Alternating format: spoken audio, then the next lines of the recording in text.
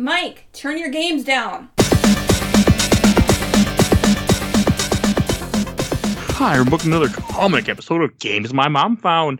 I am Mike Elberton, and who's wearing a red robe with me tonight? It is the Emperor's Preferred, Peter Bingham Pancratz. And where can people find you at, Peter? Well, I've written a book. I've written several books, but the first one in the trilogy I've written is called The Fifth Civilization, and you can find it on Amazon for Kindle or paperback. And the link in the show notes. So it'll be there. And like we are sci-fi, here. it fits with the Star Wars theme. Right. I mean, they do have sci-fi weapons, from what I read. I need to finish, but from what I read. They do have sci-fi weapons, it's true. And we're here to talk about Star Wars Crimson Empire, which is a comic that came out by Dark Horse back in 1997 and finished in 98. 6-issue miniseries. Yeah, it's one of the Star Wars 90s comics, one of those revival of the era when they were just expanding the EU.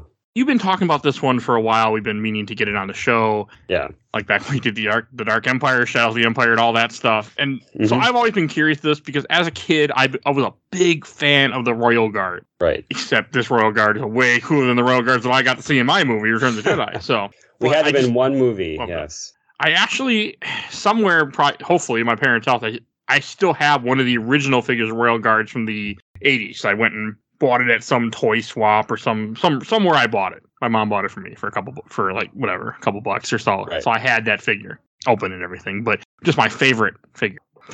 I just love the Royal Guard for some stupid reason. Well, they look so cool. They're like, they have the red uniforms and the black eye slits, and I think they help their aura is helped in the movie when they just kind of stand silently and don't do anything. And you're like, those guys could be really badass, but you never see them like fail like a stormtrooper, so they still have their mystique. I mean, supposedly from what I was reading, this story was actually supposed to be like they wanted to include it closer to when the movie came out, but then it sat around for a decade.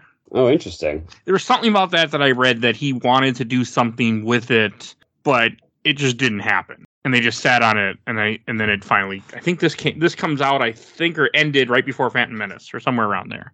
Yeah, this was the prequel, like, EU. So, like, from the early 90s to the late 90s, before the prequels kind of upended thing.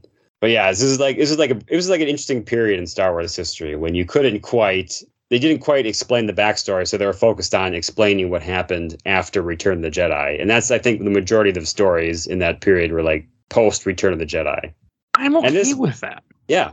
I like this idea. I like it, like, when the first issue starts off, of course, you have, text scrolling, except in this case, you have a book. So but you have the text kind of explaining what happened, what's going on. Like, this takes place after the Dark Empire and all those books where Palpatine was killed again. Yes, before there was Rise of Skywalker, there was Dark Empire, where somehow Palpatine returned. But he had clones. And so it kind of opens with a scroll that says, all the clones have been killed, and the Empire's in chaos once again, thinking, like, who is there going to be our leader? And this mysterious man named Karner Jax has taken over the Imperial Council, so he's kind of controlling the Empire now. Which I like that, because that makes perfect sense, that other people, would splinter within the organization after the Empire and keep taking over. Like, I mean, you have Thrawn that's in charge for a while, and then at this point, Thrawn already would have been killed. Mm-hmm. So it makes perfect sense to have this, like, this story happens. I couldn't find it. I didn't look hard enough, but I didn't see a timeline of how long this takes place after Return of the Jedi. I'm pretty sure, if I remember, I could look it up, but I think it's like maybe 5 or 6 years after Return of the Jedi. Probably 6 years. It's 11 ABY. Yeah, that's probably 5 or 6. So Battle of Yavin, 11 years. Something like that. Yeah. I can't remember my Star Wars timeline. It's been a couple years. Like, so Han, our heroes who, barely feature in this book. They're not even in this book. I think they're in like a flashback. You might see their faces like, the rebels or the Jedi killed all the Imperial guards. And you might see Luke's face like in shadow or something. You don't even see his face. You just see him holding a lightsaber and some other guy holding a lightsaber. I could not remember at first what it was. But I'm like, oh, yeah, it's from that Empire's End crap. So, exactly, yeah. It mentioned the book with hideous drawings in it. Hideous illustrations. Yeah. This was fine. I mean, this also starts off, it gets your attention immediately, where after the text scroll, you have stormtroopers running to their death, and then they get booby-trapped. Right, yeah. It starts off with a bunch of action, and he's like, what's going on? Who are they trying to find? Because they're trying to find somebody. So I thought this was going to be a Jedi because you see this guy in a cloak walking. I was thinking it was Luke. He goes to some bar and then people start talking shit. And then all of a sudden, I'm like, something's going to happen. I was expecting a lightsaber and I was a little surprised when all of a sudden the guy just pulls out some kind of bladed weapon and just starts cutting the hell out of people. Yeah. And he gives him a chance. He's like, don't bother me and I won't kill you. And they're like, oh, yeah, I'm going to keep bothering you. And that's their greatest mistake. They don't last too long. Yeah, it's like a double-bladed weapon that, if you look at the cover of one of these issues, you'll see that, that's the Imperial Guard staff. But, when you're just reading it, you probably don't know. If you're reading it for the first time, you don't know what that is. He just had a big blade. No, and I forgot to mention the first cover of this. This grabs me. It's got, if I'm looking at the same one, it's got the Imperial Guards and like a burning Imperial symbol in the background. Yeah, that's great. Who wouldn't read that? It is so damn cool. Yeah. And for a while, I kept going to toy swaps, and somebody kept trying to sell this figure, and they had that cover on the box, and it was the figure on the cover. Right. And I kept looking at it like, no, I don't buy figures that much. And now I'm like, now you wish you had. Kind of. Well, see, this is a very interesting era of Star Wars because they would sell toys based on comics and books. And they're like, this character was only in a comic book, but here's a toy of him. Or this character was Dash Rendar. Here's a toy of him. Read more to find out. Go to your local library and find out about Dash Rendar. Or play the wonderful game. Right. It might not have aged that great. But yeah, seeing him, cover. The way he murders all the stormtroopers and everything with that, and then you have like this random spy guy who's like, oh, come with us. And it does a good job of eluding. Like, you then see a Star Destroyer, and you end up seeing a guy who looks like Vader, who kind of looks like Palpatine, in a black robe, but with a like Royal Guard type mask on. He's a proto Kylo Ren, is how I think. Oh, okay. So can he use the Force? Yeah, that's what I mean. Okay. It heavily implies that, or at least I assume that the Force users, the Imperial Guards, were somewhat Force attuned. I have to refresh my memory. Having just read it, I think it mentions that at some point in there. But clearly they have skills above the average, guard. Oh, but they don't have the abilities of Vader or the Emperor. Like, they're at a lower level of Force using. So they're not a Jedi or Sith or anything like that. But the way I saw it was that he's kind of wearing his mask of the old days, kind of like Kylo Ren did in the sequels. Kind of like, oh, I'm hiding my identity because it's all of the vogue and all the rage. And maybe I'm just holding on to something from the past. Because there's no reason he has to wear this mask. I'm going to say it here. This guy's cooler than Kylo Ren. He doesn't have the Adam Driver hair. However, he does have a big black cloak. And he's kind of very vicious. He's very vicious. Oh, he's a good, makeshift emperor. Right. Because you get to see how evil he is. You get to see how ruthless he is throughout this comic. Like, he's a good villain for this. Like, I mean, he does use the Force, as I was rethinking of things. Things happen in the last issue where you see him use the Force. But, in here you have a scene with, some little ball that I guess he picked up and then breaks with his mind.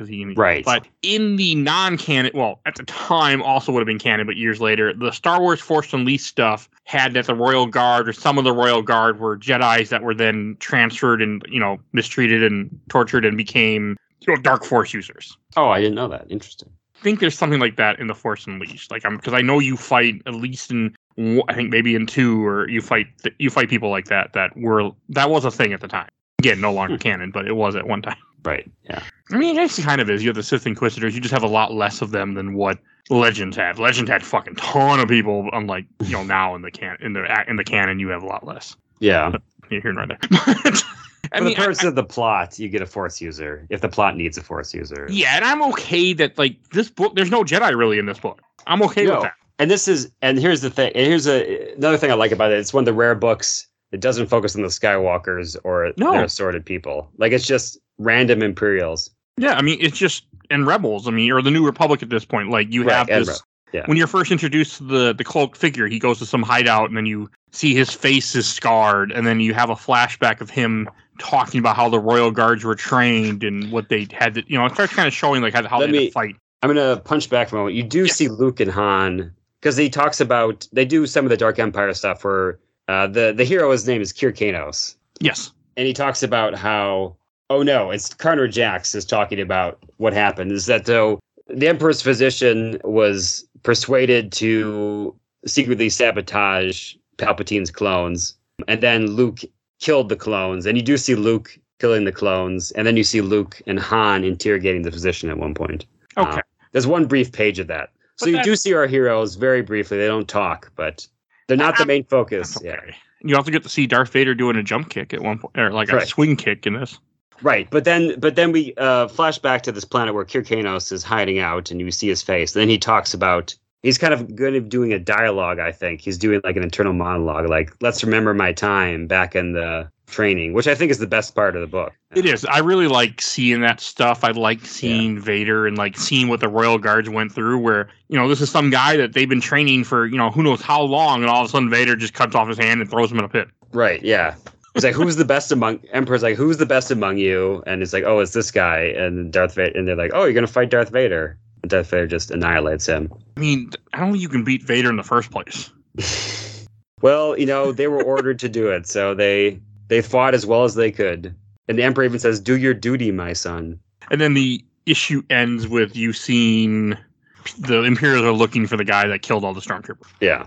And I like how the second issue, the cover is okay. It has two people dressed in the training garb of the Royal Guards fighting each other with Vader in the background for some reason. It's okay.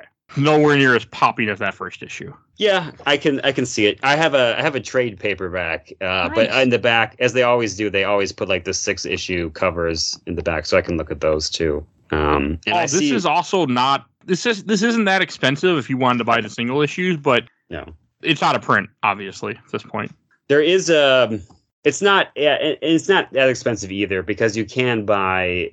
I think they've done a Legends compilation if you wanted to buy a trade. Yeah, they have a giant trade of it in the Epic collection. Here's the thing I will say about those. This is just an aside for comics. They shrunk the pages down, because I have the original one from the 90s and it's bigger type, but for a lot of the collections that they put out through Legends, they shrunk the pages down a little bit. It's annoying. So it's like a certain percentage smaller. I don't know why they did that. They probably wanted to save however X amount of money on paper or whatever, but I don't know. It's just an aside. But okay, that's annoying though that they did that. I kind of want to buy this first issue. So put that here or there. I like how the second issue starts, because I always like this. The first page of the second issue shows stormtroopers interrogating people to town, essentially just arresting random people. Like, I like when you see stormtroopers being evil and that you see why the uprising happened. Right, exactly. I mean, the uprising already happened, but just kind of seeing, also there's a different type of stormtroopers. The more we get some of those later. We get a different type later too, but for now we see regular stormtroopers arresting people. Yeah, and Kirkanos is still in hiding, and his good friend Tem. I'm just looking at his name. Tem Merkin, who's a shifty old guy. The spy has revealed the beautiful Mira Sin, a non-fully clothed redhead. And It just found funny to me because she's like the only female character they couldn't, and they had to put her in like a half dresser and stuff. I'm like, comics. It's a comic book, and it was at a time when they weren't concerned about that sort of stuff. I think today they would not have her be so obviously sexy, but no. And I also found it funny because every time I see a Trandoshan, which I'm assuming that's what that guy is, the first thing that pops in my head is Bosk. Yeah, I thought that too. Yeah, I'm like, oh, it's a Bosk. He's a Bosk, and he's green. Was Bosk like brown or something? Brown. No, he's green. Is he green? Yeah, he's green. He just has a yellow outfit, but he's green. See, the colors mashed together changes everything. Yeah, the black outfit with the green, it doesn't work as well. That's probably why Bosk had a yellow outfit. Yeah. That's why in Dark Forces they all had yellow outfits too. They're just called Bosks in that game. But in any case, that's beside the point. Yeah, so the Mira Sin, the woman, and we guess we should call her the female interest, is working for the New Republic. She's like the leader of the cell or the New Republic forces on this planet. Yeah, because it wouldn't be a cell. They're not rebels anymore. Right. Yeah, it would be a cell, like an operative of the New Republic. Yeah, and the Trandoshan is Sish Sadit, and it's a sidekick, and he's kind of there to question her choices, and she's kind of there to trust Kirkanos. Gotta be the love interest almost. Right. Yes. Which I didn't really care for, but It was cool to see New Republic stuff. Yeah. Because I don't know much of the what used to be canon of the New Republic. Because I mean, I've only read Dark Empire and Heir to the Empire, and that's all. So it was nice to kind of have another thing to add to my knowledge. Yeah, it's always good to see how they're doing, and they don't get into the political aspect of it really in this book, but in other EU stuff from this time they did, and it's interesting. But yeah, you can see that the New Republic is kind of like the Rebels. They don't have they don't have a big presence in every world. Like the Imperials are still on some worlds, so they can't be everywhere at once. The New Republic can't be everywhere at once. Yeah, I mean the Imperials are also pretty fractured at this point too. Right. Yeah. Especially with Palpatine being murdered multiple times, and right, Thrawn's gone, so like you're missing a lot of Imperials. Well, yeah, every year you got a new leader who comes across, then he gets killed, and then a new leader comes across, and then they get killed, and then it's got to be tough to be an Imperial at this point.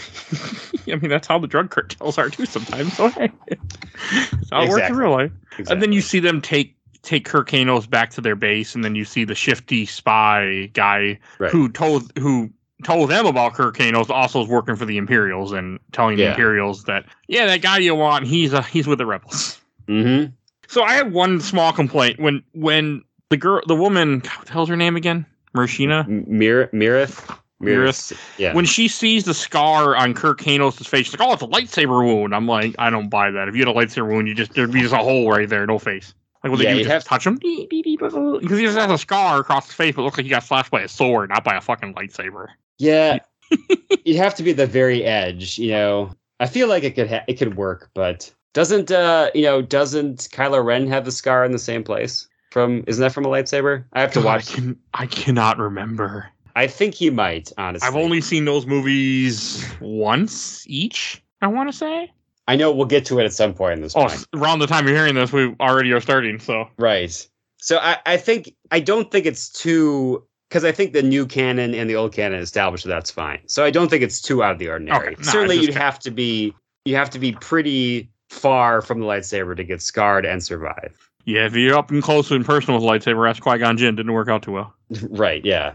And you have to be a near miss, I do like where you see a little bit with like the Rebels where somebody's not agreeing with their leader and she ends up pulling a knife on a guy or something because she protects Kirk Hanos. Yeah, there's some weird people who come and say, kill him, he's an Imperial. Exactly, yeah. Which is true. Which is a very human thing to do, or alien thing to do. I do like this flashback where it shows Kirk Hanos kind of reflecting on how he joined the Guard, or became one of the Royal Guard finally after the training. Right. Like two guys go into a room, and he's like, "Okay, you two are next." And he's like, "There's only one opening." Yeah, we've already filled the first opening. There's only one other one, which feels like a waste of people. Like you spend all this time training people. Like you could send them to some other school to guard somebody. I mean, they're like the third and fourth best. Come on, Nope, gotta have them murdered. I guess it's supposed to just show how cruel the Empire is. Like, they don't even care. Like, you train these people for years, and then you get them killed to just prove your point. It does fit the Emperor, though. Yeah. And, maybe it's not practical. Maybe the Emperor is just doing it for amusement. He's like, good. He wants to see people die for him in front of him. I mean, he is a very evil character throughout everything you see, and he isn't the smartest. No. I mean, okay, he is the smartest in certain things, but I feel like once he becomes Emperor, he gets a lot more lax at times. Maybe I'm wrong. Well, yes, you can't be everywhere, and plus, it's got to be, you got to keep your mind sharp. He's got to do those crossword puzzles or whatever, and so if he's not doing them, yeah, exactly. Plus, he's got this big black suited man who's lumbering around. It's got to probably annoy him all the time. So yeah, protecting him from everybody and everything. And, he's no fun to talk to, so he's got to do these little things to amuse himself. So I could buy that. I doubt Vader's fun to talk to. No, and the Emperor wants some scintillating conversation. He's not getting it from Darth Vader. So it was just cool. And then you see the Rebel base gets attacked. You get a cool page where you have some guy yelling outside of an AT-ST for some reason. I mean, I don't think that's the smartest thing to do while you're in combat. Pop open the top of the door, go, attack! Like, don't you have radios? Yeah, they have all sorts of. So I think this book was one thing I'll notice. This whole series was affected by the Star Wars Vehicles and Vessels book that came out in the mid '90s, because a lot of those vehicles from that book are put in here. Like those tanks that I've never seen before. I think they're called Juggernauts. They have wheels on them. Yeah. And they were straight from that book. I think they were in one of the other, I think they're maybe an Heir to the Empire, but they were definitely first looked at in that book, and they put them in here. And I'm sure the artist was like, use that book as a reference because there are more of them coming up, more stuff that they use. But I think it's cool because what more do we want to see than weird vehicles in Star Wars? So especially as a guy who you probably had that book, didn't you? I do. I still have it. Yes. But yes, I read it a lot. So I identified, I can look through this book and say, oh, that's from the book. The artist took that picture from the Vehicles and Vessels Guide, etc., etc. I do love the last panel of this book though, where you just see a random guy dressed in Royal Guard armor, and they're like, and the rebels are just like, what the fuck? Who is that? Oh yes, I do like that. That is a really cool image. And I guess I can tell that's the last, because in my book that ends, that's like, there's another image on the next page. But do you have the same what? So there's that cool image, and there's the next one where it's a creature and some TIE fighters exploding in the background, shooting cool. Some. There's that, what that monster is. That's that monster from Jabba's palace. Yes, in the opening scene. Because when I watched Return of the Jedi last time and I saw it in theaters for the 40th anniversary, I was mansplaining to Tiff. I was like, see, that wasn't in the original. They added actually, like, I could tell. And I'm like, I know, I just want this. I'm like, I really like this movie. There's nothing more nerdy than pointing out the special edition changes. Oh, there are plenty. Because I didn't know if we were watching the special edition or if we were watching the original, theatrical, just by any chance, by miracle. I'm like, and then soon as I saw that, I'm like, oh yeah, this is a special edition, all right. And then soon I saw the ugly yellow alien. I'm like, here we go. You were like, where's Lap T Neck? I want to hear that 80s techno tune, but wasn't. I'd rather have that than the yellow alien, the other guy going blah blah blah blah blah blah blah. Like, oh, fucking A. For those that watch Return of the Jedi, you know what I'm talking about. Listen to our episode about it. I think we do discuss that. I'm sure we did. But the cover of the third issue, that's a badass cover. Yeah, I see it. It's a mountain of stormtroopers with Kir Kanos and the sword right above it. That's great. It's a great just cover. Murdering them. I mean, and that's what he's doing. Like when you see him in these early pages, you see him fighting. He's just murdering these stormtroopers that have guns with just a freaking a handheld or not a hand. What the word do I want? A melee weapon. That's the word I want. Yeah, there you go. I was like, handheld, that don't make sense. It's very cool. Yeah, it's just this is carnage in this issue, yes. There's a vehicle on page 2 that looks like a TIE fighter, but took away the wings and gave it wheels. I have never seen that before. That is also from the Vehicles and Vessels Guide.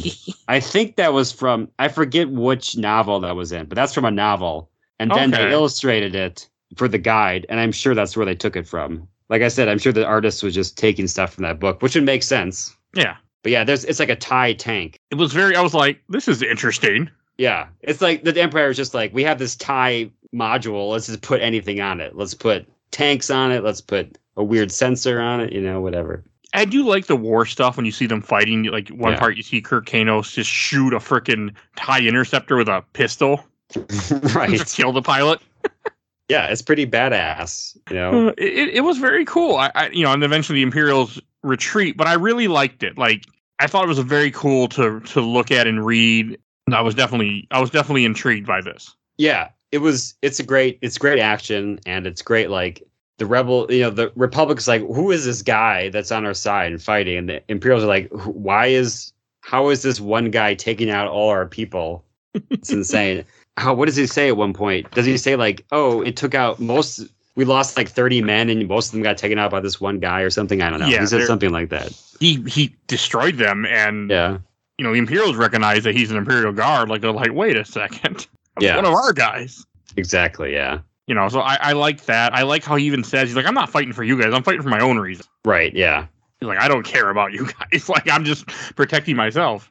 In that way, he's in this book, he doesn't really change too much either from that position. So it's like he's a weird anti-hero where like he's the protagonist. We're supposed to follow him, but like he doesn't do anything heroic, really. No, he's not a hero. I mean, when I finished this book, like he's essentially, he's not really a villain, but right. I wouldn't even say anti-hero. He's just not a villain. Yeah, he's not a villain, but he murders people, you know? Well, I guess He's- it's hard to say. It's one of those weird ones where it's like you could probably classify him as a villain, but he's not. Well, he's not the antagonist of the story. He's also the he protagonist. only really he except for maybe one exception. I think he only really kills bad people. So he's like one of those dark and gritty heroes who like he's not on the good quote. He's on the good side, but his main villain is the people that we already think are villains. So Yes. his main fight.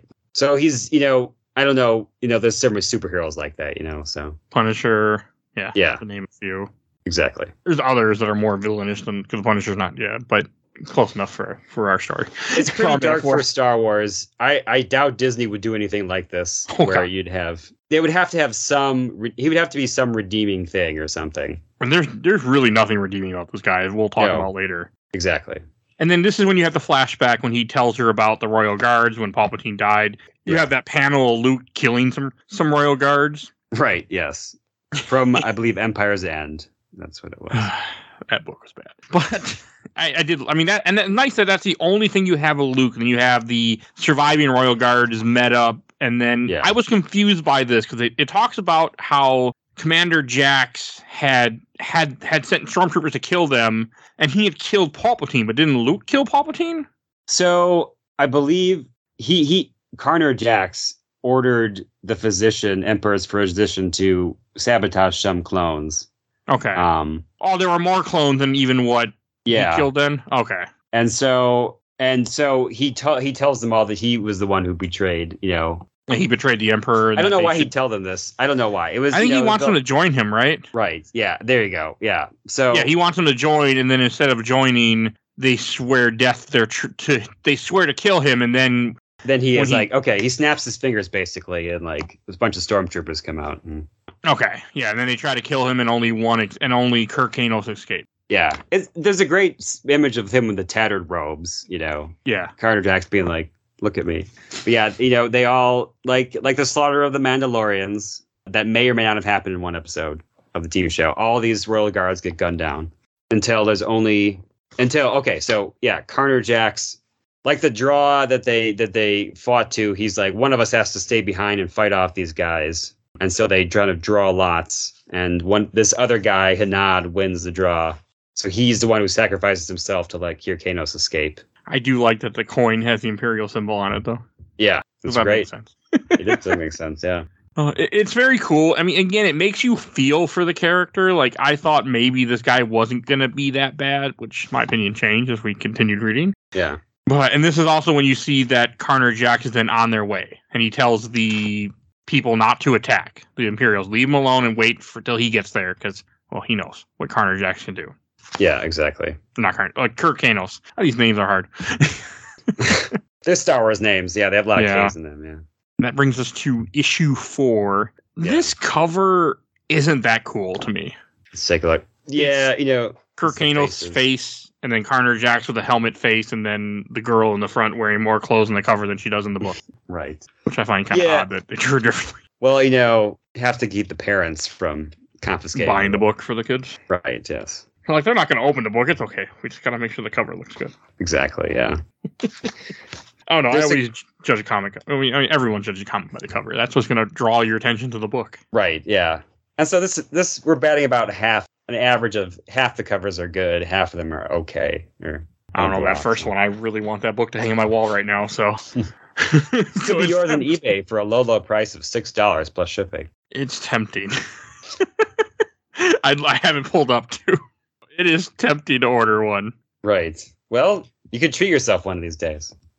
But for me, part of the fun with comics was finding comics. Right, yeah.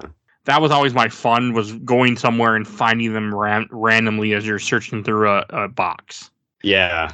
Which, of course, I don't really do anymore, unfortunately. But that was the real fun for me. Yeah, exactly. It's the hunt. Yeah. The thrill of finding that special thing that's priced at $1, Yes.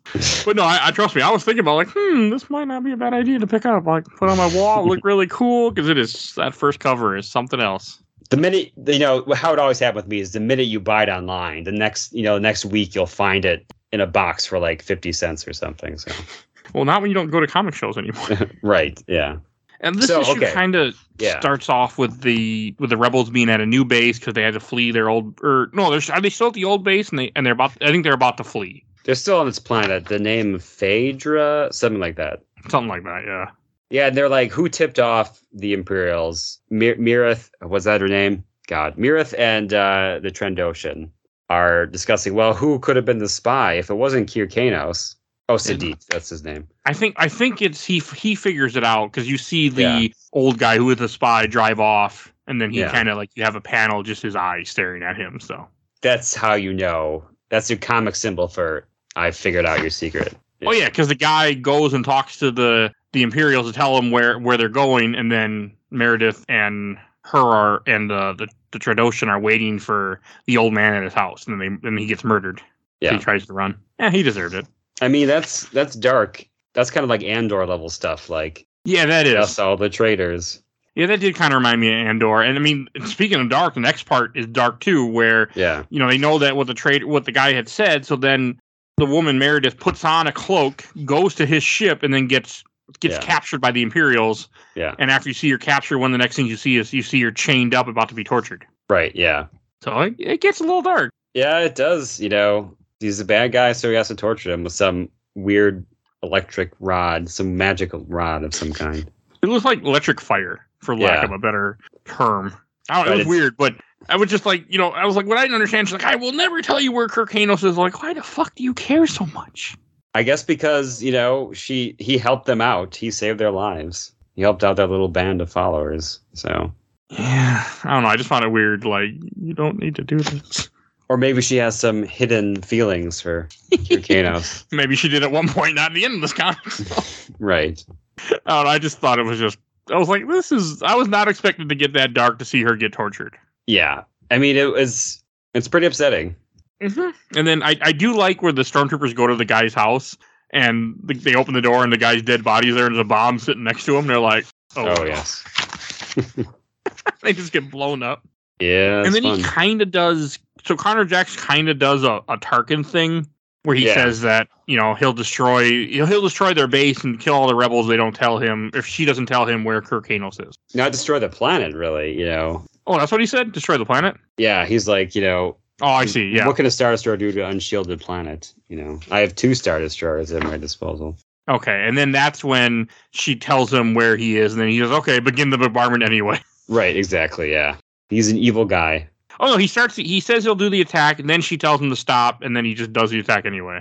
Right, yeah. And then he's like, well, I will keep one under my bargain, and you think he's about to order her dead, but he's like, go. You can That's go. what I thought was too, because he has a guy with a knife, you see a guy, he just cuts the ropes, which I found just weird why he just like, okay, you can leave.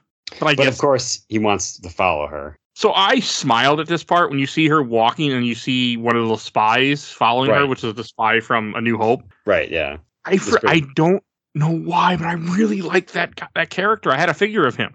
Yeah, exactly. He's very interesting. He's like, I don't know if, you can't quite tell if that's a snout or if that's like a mask or something. He's just a very interesting looking guy. Yeah, I always thought that character was so cool, and I love the fact that they brought it back. Right. I think that's just one of the great things about Star Wars is that everybody has their favorite little side characters who are on screen for like 3 seconds, but they're like, that's my guy. Mm-hmm. We don't even know their names, in the movies or whatever, the ancillary materials you'll figure out. But like, that's why everybody called them Snaggletooth or like, Hammerhead guy or whatever. Well, speaking of that, I've been watching way too much Pawn Stars lately, and they had a guy bring in a Play-Doh set from Return of the Jedi, and he's like, oh, it's got Crumb on the cover. I think Crumb is the name. Salacious Crumb. And the guy at Pawn Stars was like, oh, you wouldn't know. It's not named in the movie. You got to be a real nerd to know that. And I'm like, you asshole. I'm like, look at what you guys do. Like, you asshole. He's not wrong. However, I feel like there's tiers of nerds. Like Salacious Crumb is, you could be a regular Star Wars fan and know that. But if you know the name of Snout Guy, he has a name which I can't remember off the top of my head. But if you know his name, Star Wars nerds though. So. Yeah, exactly. I just thought it bothered me, and I'm like, yes, the characters aren't, but there's so many things where the characters aren't named in something, and you absorb it in one way or the other. But I guess so. I'm gonna find his name just so I can. Oh, Garindin Ez Zavor. Wow. Otherwise known as Long Snoot. Okay. See, they just name characters based on their physical characteristics, which is not okay. You know, Yeah, you can't just name someone Snaggletooth. as we said when we watched some of the prequel stuff, there's a few racial stereotypes there. Right. So it's okay because they're aliens. It's fine. That's what George Lucas thought. I do like how the Trandoshan ends up knocking out the spy that she was being followed, and then then they're sending their own rebel soldiers up against these people that came to help them. Oh no, these are people that came to help them, aren't they? Yeah. This is Rogue Squadron. Wedge shows up, so we get great. You know, always love to see the B-wing in action. I thought of you when I saw that because I remember as a kid you liked that. The B-wing, the rare fighter, you don't really see in Return of the Jedi, but you don't really see it in the video games, at least the older video games. But now you see it. You also see the E-wing, which is from Dark Empire as well. Again, another thing they got from the vehicles book. I mean, that's you see cool, the B-wings. Though. Yeah. I mean, sell more toys, sell more books, but either way, it was a toy as well. It's a rare toy, but you can find it out there for money. It's just a cool thing to do. To like, here we're going to take these books, we're going to take a book with these different vehicles and we're going to draw them so people can see them and people can get excited for them. Yeah. I used to draw Star Wars comic books, and from this time period, and I used that book as a reference myself to be like, I want to draw this weird fighter that wasn't in the movies, but was from this book. So I know the feeling, although this person had more skill and talent to draw these, but I know the feeling. And also wasn't 13-year-old at the time. I think probably try 10 years old. Okay, so you see, it's not your fault. You were a child. Yes, exactly. This guy was not. He was a professional artist. But yes, the Rogue Squadron comes, and you see the B-wing, fight off the Star Destroyer, and oh god, okay, I'm looking through this. It isn't until the next issue when you see Wedge. Right, okay. But they're coming. You just get the one page of Rebels, and then the guy's saying, Rebel Squadron, let's go. Okay, I'm jumping ahead of ourselves. You're fine. But I see, yes, you get Rogue Squadron attack. Yes. I like that. I always like the idea of Rogue Squadron. I know Rogue Squadron also was a comic, too, for a while, I think. Okay. I never read any of it, but I've heard... Every so often I look up Star Wars Dark Horse stories you should read in Rogue Empire, or Rogue Squadron always comes up. I've read a couple of them, and some, they're pretty fun. Again, it was one of those series that doesn't focus on Luke Skywalker, really. It focuses on, other characters. You get to see how the larger universe plays. And they always go on like some commando mission or something. Which is nice. I mean, that's one thing that made this book fun was, again, no Luke, no Jedis, no Sith, just people. Yeah, exactly. I mean, yes, Corner Jax is Force sensitive, but he's not a Sith. He's just a guy that can move a few rocks. Exactly, yeah. And the fifth cover, this is another nice-ass cover. This is the one with Corner Jax in his red helmet, black suit, and then black stormtroopers all around him. That's a good cover. Yeah, that is. It's really good. And I really do like the stuff with Rogue Squadron like you're talking about, where you see them attacking, and then at the same time you also see Meredith and the Trandoshan steal a ship. And then shortly after that, you see a giant Executioner-style, Star Destroyer with two Rebel signs painted on it. Yeah. That was Lusankia, which was they had the X-Wing novels as well. There were like 9 or 10 books from this time period that focused on Rogue Squadron. And in one of the books, Lusankia was the Emperor's escape ship on Coruscant that he built under the planet. So like if Coruscant ever got invaded, he would just get in this thing and it would fly up. And that happened in one of the X-Wing books. Anyway, it happened in one of the X-Wing books and the Rebels captured it. Okay. Well, I knew it wasn't the one from Return of the Jedi because that didn't get captured. That went. In the old canon, there were only like a couple Super Star Destroyers, and this was one of them that was built under. It was supposed to be the Emperor's private escape ship, and it got turned into a prison or something. I can buy that because the Emperor, seems like that type of character that would have always had a backup plan. Right. Exactly. Yeah. But at some point, the Rebels capture it. I don't remember exactly how, but they capture it, and then and now, of course, you see it with the symbols, which is great. So. I was a little confused. I'm like, wait, an Executioner? Because the first, I guess, you would have seen a 2-page spread had I been looking at this at a real book that would have connected it to. In my version, they are not connected. So I was like, but. Yeah, 2-page spread. Yeah. Because I'm reading an old scan copy. Right, yeah. Someone on the internet. And then you see Corner Jax shows up with his special stormtroopers to board the Imperial Star Destroyer that's there. Yeah. You end up seeing some weird stuff that Oh, okay, I see what happened. I forgot. Like, okay, so Connor Jack is leaving on his own ship, and then they take in a shuttle. Yeah.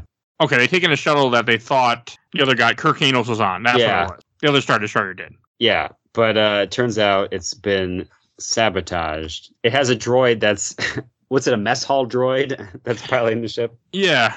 And he's like, the main course is about to be served, and the main course is a bomb.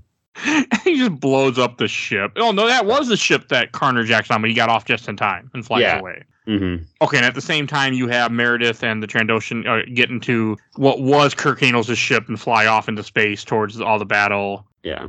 Okay, so that's what's going on. Oh, yeah, because what happened is, now I remember, Connor Jax goes to the other planet where Kirk Hanos is, and they pick up Kirk Hanos' ship, and then it blows up. Okay, because Kirk Hanos went back to the planet where they trained to have their final fight.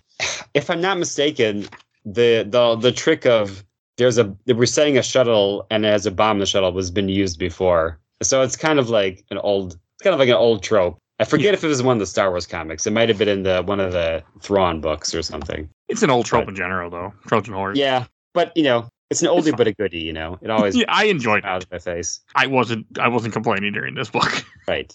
I really like this next scene when Connor Jack gets to the temple and he just sends all his stormtroopers there, and he knows they're not going to succeed, but he's like, they might tire him out for me.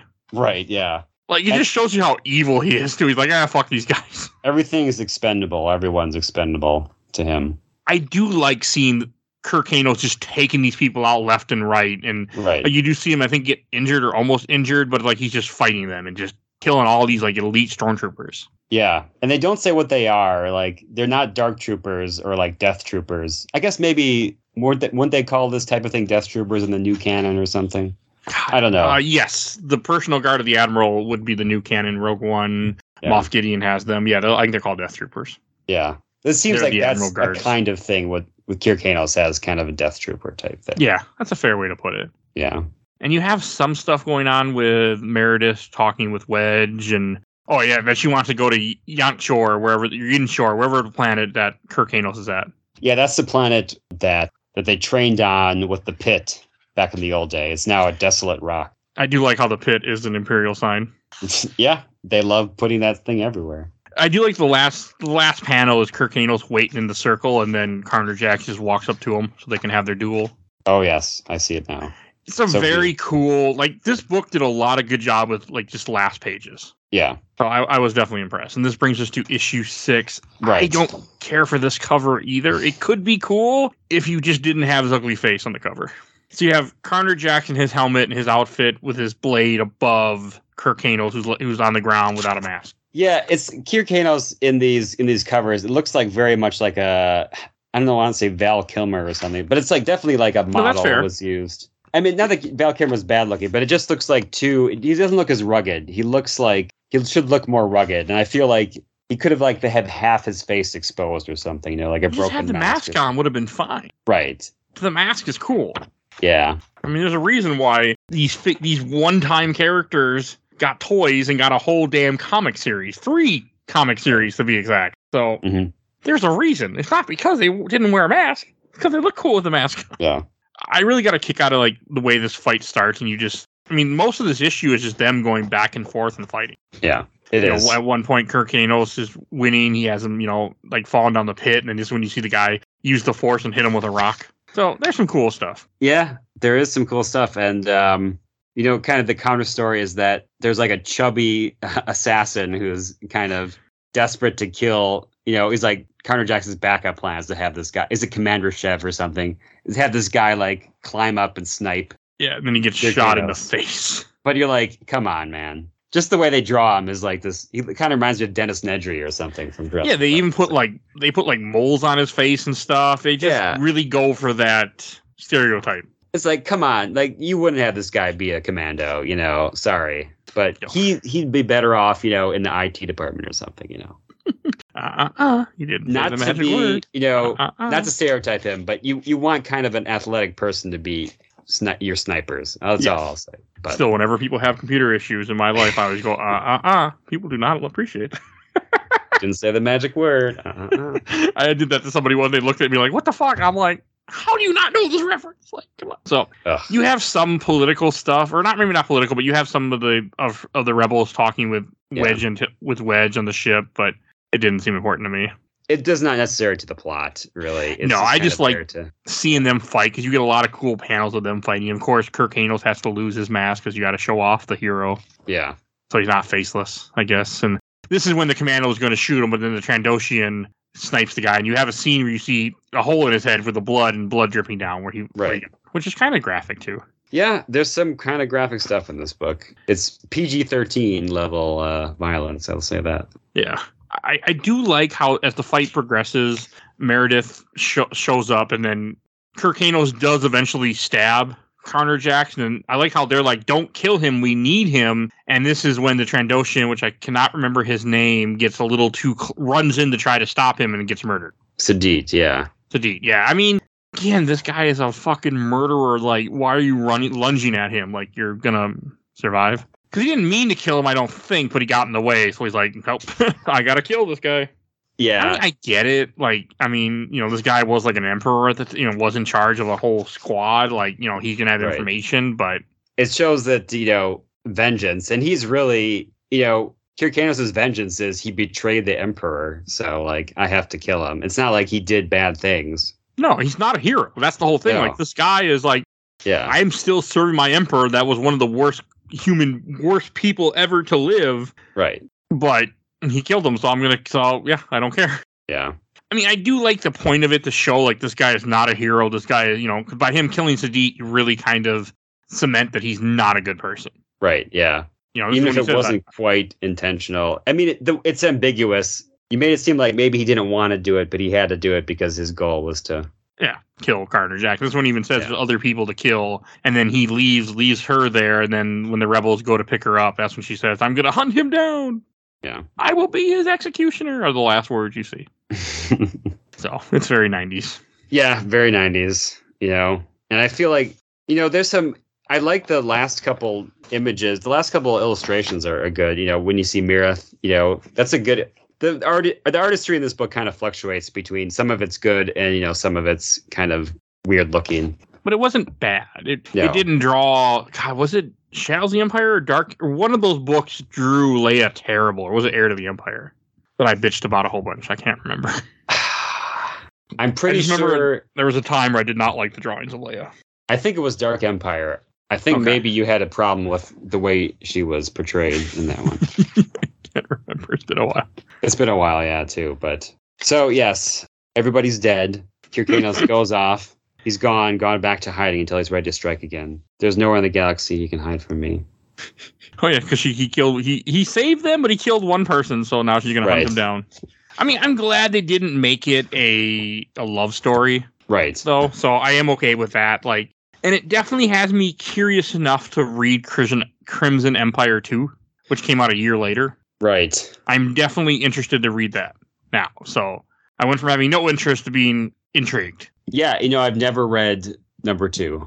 I don't recall ever reading it. I think there's a third one even. There's a third one too. The third one came out a decade after the second one, though. Wow. Yeah. It took them that long to finally get it written. I was reading a little bit about it, and I'm like, yeah, a decade later, we finally got it done. They always love trilogies in Star Wars land. Mm-hmm. Because trilogies work. I mean, this thing felt like a standalone story. Like, the 6 issues you read it, like, it worked as a complete story. Right. I mean, I'm curious to read another one. I feel like it did wrap up. Yeah, from what I know, I like the idea of a former Royal Guard and like the training and the complications that go with that. And I don't know if part 2 deals with that or if just like a standard vigilante story. Guy on the run or whatever. So if it doesn't deal with that, I'm less interested in it. If it's just like a standard crime tale, underworld tale, rather than because the hook of this book is he's the Royal Guard. He has the red uniform. Yeah. And unless the second book talks about that, I don't know if I have as much interest. So, because that's what got me into this book is that I can tell you the publisher's summary of the second book, which doesn't seem like from me reading it's a spoiler of anything. Following the death of Imperial Guard turncoat Connor Jackson at the hand of the last guard, Kirk Hanos The Galactic Empire suddenly finds itself devoid of a leader, and an interim council is assembled to rule the Empire until a new emperor can be selected. But when council members become targets for assassination, Kanos becomes a prime suspect and again stands at the center of a storm. That was my attempt at the Clone Wars voice. Didn't work out very well. That's good. That's a good try. We'll say that. I'm curious to read it, though. I'm definitely on board now to see more where this goes. Right. And in the cover, like the promotional image, Jabba or a Hutt is on the cover. So could he be the real mastermind behind the killing of the Imperial candidates? Yes, as he's eating his frogs. All right. I think that should bring us to Shelf Stack or Box. And Peter, why don't you go first? Well, I like this comic, but it's not my favorite Star Wars comic. And, I don't have as much connection to it and doesn't have as much readability to it. So I think I would put it in the stack. I might look at it again another 10 years, 15 years or so. But I like other ones like Shadows of the Empire, Dark Empire, the other empires I'm more of a fan of, and I'm more of ones to revisit. It did have good themes, and I think I liked that it was refreshingly different take on the Star Wars universe, where you have a person who's not a good guy, and you have characters who are very peripheral to the main characters be talked about. So I did appreciate that. And yeah. I'm also going to put it on the shelf because I really enjoyed it, but I'm also a sucker for the Royal Guard. So there is that. I mean, I don't think I would read it again anytime soon, but I definitely would tell people that you should read, at least you should read it. Like if you're a Star Wars fan, because that fucking cover is just really grabbed me enough. And it was fun enough. Like it was interesting to see more. And if you're somebody that wants a alternate timeline to what happened after Luke kills Palpatine and not where Luke becomes a Jedi and goes into hiding for a while, even though that was the original pitch. This gives you more story. And I liked it. You know what I was thinking is that the fall of the Guard is a lot like the fall of the Jedi. And it's like somebody just orders them oral. It's like Carter Jackson's own Order 66. It's just that all these are bad guys who are getting killed as opposed to the good guys of the Jedi. That's fair. I know Order 66 wasn't around then, but it's kind of similar to it's a purge. It's what you call a purge. Yeah, I mean, there were multiple purges. Now, I mean, this is non-canon, but we have the Mandalore purge, you have the purge of the Jedi, now you have the purge of the Royal Guards to talk about. Right, yeah. So, I don't know, I enjoyed it. Like, I read this really quick, and I could easily read this in a day. I didn't because I was tired, but it was good. Yeah, I do like it. It's just not one that I have as much fun as other ones, so. But I'm glad to revisit it. I was really glad to read it after all these years once again. I'm glad that I gave you an excuse to. Yes, thank you. All right. And Peter, where can people find you at? Once again, I'm on Twitter or X or whatever you call it these days, at PeterVP. I'm going to call it Twitter. And you can find my random musings there. Or if you'd like to read my book, it's called The Fifth Civilization, and it's available on Amazon for Kindle or physical paperback copy. Which is what I have. I apparently also bought it digitally too, by the way. So my wife did on her Kindle. Nice. That's what she was reading at one point. She's going to go back and read it again. Oh, right. Nice. And definitely you'll see a link in the show notes to Peter's book. Definitely go check it out. It's actually really good. And I am biased, but it also is really good. So, but I am biased. I will put that out there. And if you enjoyed this episode, there are a ton of other Star Wars episodes we've done on the show. You can go right to our Podbean website, type in Star Wars, type in Batman, type in Zelda. You'll find episode. Even type in random shit. You'll find stuff. We do comics, movies, TV shows, whatever the hell I convince people to talk about with me. So definitely go check out our giant catalog, over 500 episodes of King My Mom Phone. If you want to support the show, we do have Patreon for the Little Dog. You can vote in our Patreon poll. You'll see a link in the show notes for that. Every month we have different polls. You get to vote and alter the show. We do have a Discord. You'll see a link in the show notes. Please join that and chat with us. And also want to give a shout out to my awesome intro and outro, courtesy of Helena at Hell Has For You. You can follow her on TikTok. And want to give a shout out to my buddy Bill Tucker, who started his own podcast, The Gamer Looks At 40. Definitely go check him out also. And I think that's... Oh, yeah, and please follow us on Facebook, Instagram, Twitter, and on YouTube, audio only, and on Threads. I'm on Threads now. You can follow us on there. I think that's everything I need to say, so we will see you guys all next time. Bye, everybody.